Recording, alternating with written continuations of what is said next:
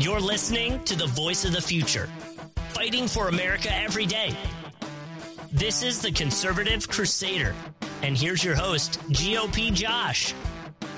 Hello and welcome to the Conservative Crusader. My name is GOP Josh. Thank you for tuning in here on the Red Future Radio Network. Thank you for tuning in this Friday, May 27th, 2022.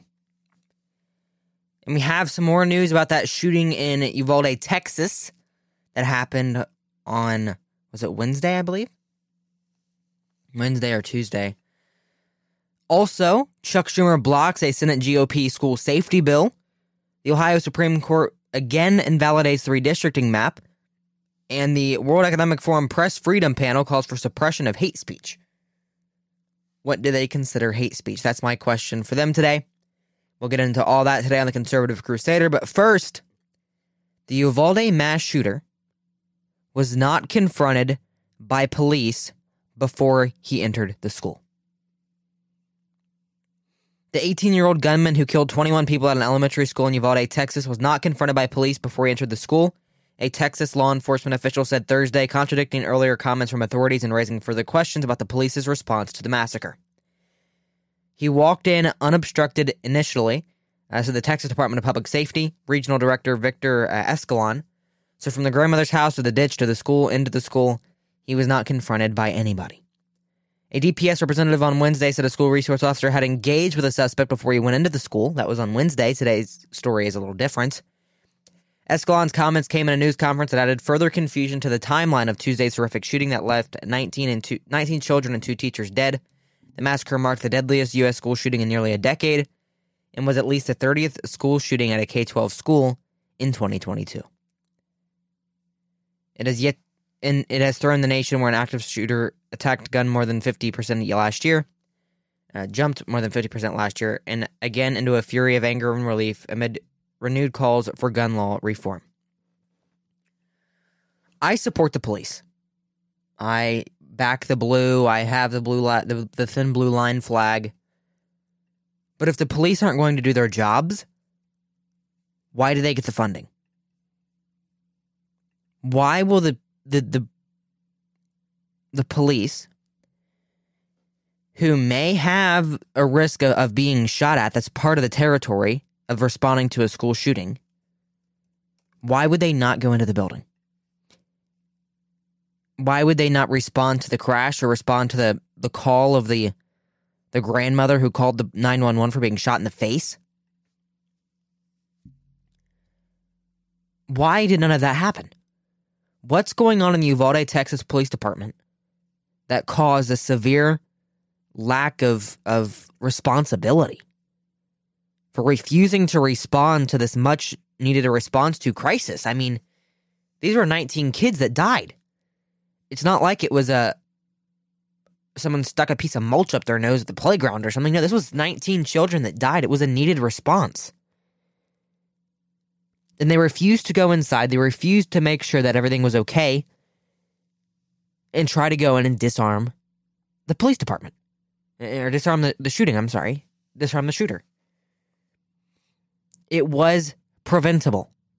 The crisis here maybe not have been entirely preventable, but had there been a school resource officer on the ground, an armed police officer, an armed security guard on the ground, this might not have been so bad. So this clip I haven't watched yet. It is the Texas Department of Public Safety, Lieutenant Chris Olivares.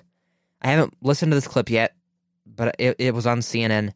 Supposedly where this story came from. Play clip. Well, was it a mistake, do you believe, Lieutenant, for the officers on the scene who were there, as you correctly point out, to wait for this second tactical team to arrive before fully pushing into that school and neutralizing the gunman? So what we do know, Wolf, is that there was multiple officers that arrived on scene. There was 3 officers that arrived. They made entry at one of the entrances where the gunman actually made entrance to. We had another 4 officers that made entry at the other entrance of the school. So there was officers inside that school. As they were taking gunfire, they were also calling in for reinforcement, backup, tactical teams, snipers, any additional personnel that could arrive to assist, to not only with the situation, but also to assist and evacuating students and teachers. At that time, that's when a U.S. Border Patrol tactical officer arrived, also with a Zavala County Sheriff's deputy, as well as 2 additional Uvalde Police Department officers were able to go into that classroom with a ballistic shield as cover. And of course, we know that one of those officers, an agent, actually was shot, was grazed at the top of the head, but they were able to shoot and kill the suspect and preserve any other life. We know that there was other injured children inside that classroom that they were able to save as well and get them to cover. And at that point, it became a recovery process, a rescue operation, trying to rescue the injured and also any other potential children or teachers that were inside those classrooms. But don't current best practices, Lieutenant, call for officers to disable a shooter as quickly as possible, regardless of how many officers are actually on site? Correct. The active shooter situation, you want to stop the killing, you want to preserve life, but also one thing that, of course, the American people need to understand is that officers are making entry into this building. They do not know where the gunman is. They are hearing gunshots. They are receiving gunshots. At that point, if they proceeded any further, not knowing where this suspect was at, they could have been shot. They could have been killed. And at that point, that gunman would have the opportunity to kill other people inside that school. So they were able to contain that gunman inside that classroom so that he was not able to go to any other portions of the school to commit any other killings. If you are a police officer responding to a mass shooting at a school and you don't go inside because you're afraid of being shot, you don't go in further because you're afraid of being shot, you have blood on your hands. It is the job of the police officers to disarm and neutralize the threat. That is their job. When you're in that position, you need to put your life behind the lives of these civilians that you are sworn to protect. Do I hope that police officers die? Absolutely not. But I do know that in this scenario, where the police were needing to respond to this threat, it was a mistake not to go in and not to engage. I've never been in that scenario. I hope I never am in that scenario. But I do know that's the job of the police officers. That's the job of the security. That's the job of the sheriffs and the Border Patrol, which the Border Patrol is the people who killed the suspect. That is their job. You need to go in and disengage. You need to go in and stop this from going further, to stop this from attacking more children. You have to stop it. It has to stop. That's their job. You did not do your job, police officers. You did not fully protect your citizens you were sworn to protect. And I show severe disapproval for that. But we are going to move on here on the Conservative Crusader on the Red Future Radio Network because Chuck Schumer blocks the Senate Republican school safety bill, angering Republicans. Senate Majority Leader Chuck Schumer on Wednesday blocked a school safety bill that had Republicans crying foul after the horrific mass shooting at a Uvalde, Texas elementary school that killed 19 children and 2 teachers. Senators Ron Johnson asked for the Luke and Alex School Safety Act to be passed by unanimous consent. The bill, named after the Parkland, Florida shooting victims at Luke Hoyer and Alex Scherster, would require the Department of Homeland Security to establish a federal clearinghouse on school public safety practices for use by state and local education law enforcement agencies, institutions of higher education, health professionals, and the public, and would require DHS to collect clearinghouse data analytics, user feedback on the implementation of the best practices, and recommendations identified by the clearinghouse, and any evaluations conducted by these best practices or recommendations. That doesn't sound like a bad bill to me. That bill sounds like it will save lives to me. But that's just me. The clearinghouse, which is already available at schoolsafety.gov, will be codified into law with the bill's passage. Schumer objected to Johnson's request, claiming on Twitter that the bill could see more guns in schools. The truth, there were officers at the school in Texas. The shooter got past them. We need real solutions. We will vote on gun legislation, starting with the Domestic Terrorism Prevention Act. They refuse to find solutions. They refuse to allow solutions to be heard. Taking the guns from legal gun owners will not stop gun crime. Putting up more artificial roadblocks to purchase firearms will not stop gun crime. This bill would have saved lives. Would have saved lives.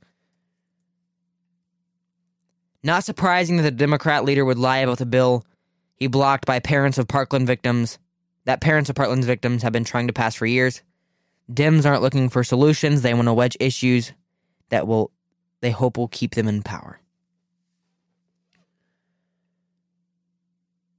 That is the side that we're fighting against. And I don't want to make this political, and I say it every day, but it's hard with today's political climate not to make everything political. But when the Democratic Party, when the left is blocking bills that will protect students' lives, that will protect the students in this classroom, that should be disqualifying. Just like the police officers not responding, just like the police officers not actually engaging should be disqualifying, this should as well. I find a major problem with this, with Chuck Schumer not passing this bill. Rick Scott, who co-sponsored the bill, this was a bill I worked on with the parents of the Parkland victims. It was named after them. You are a liar and a hack. Schumer blocked a bipartisan bill that makes the school safety clearinghouse, schoolsafety.gov, permanent because radical left-wing activists oppose it, is what Marco Rubio said, who also co-sponsored. The Senate is set to vote Thursday on whether to advance the Domestic Terrorism Prevention Act, which passed the House last week after the Buffalo mass shooting that killed 10 people. That bill would require the domestic terrorism components of the DHS, Department of Justice, and Federal Bureau of Investigation, the FBI, to jointly report on domestic terrorism, as well as create an interagency act force to analyze and combat white supremacist and neo-Nazi infiltration on the uniformed services of federal law enforcement agencies. And there we go. There we have the Democrat Party showing their true colors, because it's all politics to them. White supremacy is not a major problem in 2022 America. Neo-Nazis are a such small fringe of the society, it won't affect the majority of people. But the bill that will protect students in the classroom, such as the Luke and Alex bill, the Luke and Alex School Safety Act, they refuse to pass it. They refuse to give it a hearing. Remember this in November, when you have to choose between putting a box next to a left-wing radical Raphael Warnock or a Republican Herschel Walker. Remember that when you look at your ballot and you see U.S. Senate or U.S. House with a Democratic name and a Republican name next to them. Not all Republicans are good, and I don't think you should vote for a Republican in every race, and soon we'll be having someone on who will debate me on that and say we shouldn't vote Republican in every race. Can't wait for that. But please remember this incident when you go to vote in November. Because this bill could have saved lives, but it doesn't fit with the left-wing narrative.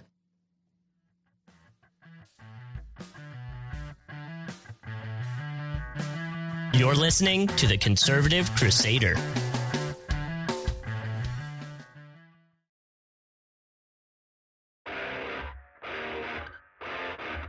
This is The Conservative Crusader.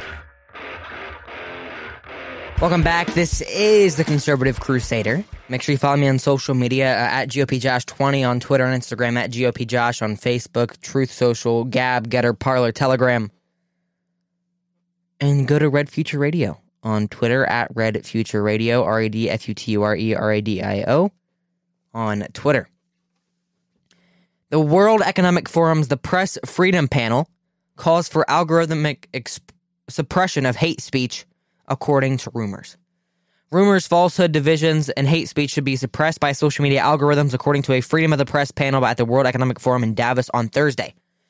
The WEF panel, which was held in collaboration with Time magazine, featured the head of Soros-backed Human Rights Watch, Kenneth Roth, who argued that social media should not focus on banning or overt censorship, but rather on algorithmic manipulation in order to promote content from a subset of society, journalists to convey information as carefully as possible to the public. The algorithms are written to promote engagement because engagement is profitable, engagement is more eyeballs, and what is engaging the provocative rumors, falsehood, hate speech, and divisiveness.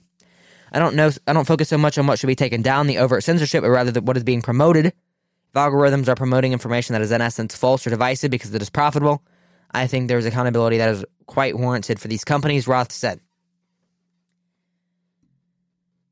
It's funny to me that the George Soros-backed guy, Kenneth Roth, is trying to censor the press, because the press and independent media have been the group to call out George Soros the most. The people to call out that side the most. Any sort of algorithmic censorship or overt censorship, either one, is infringing on your First Amendment rights. The First Amendment does not protect against misinformation. It protects misinformation, actually, because it's speech.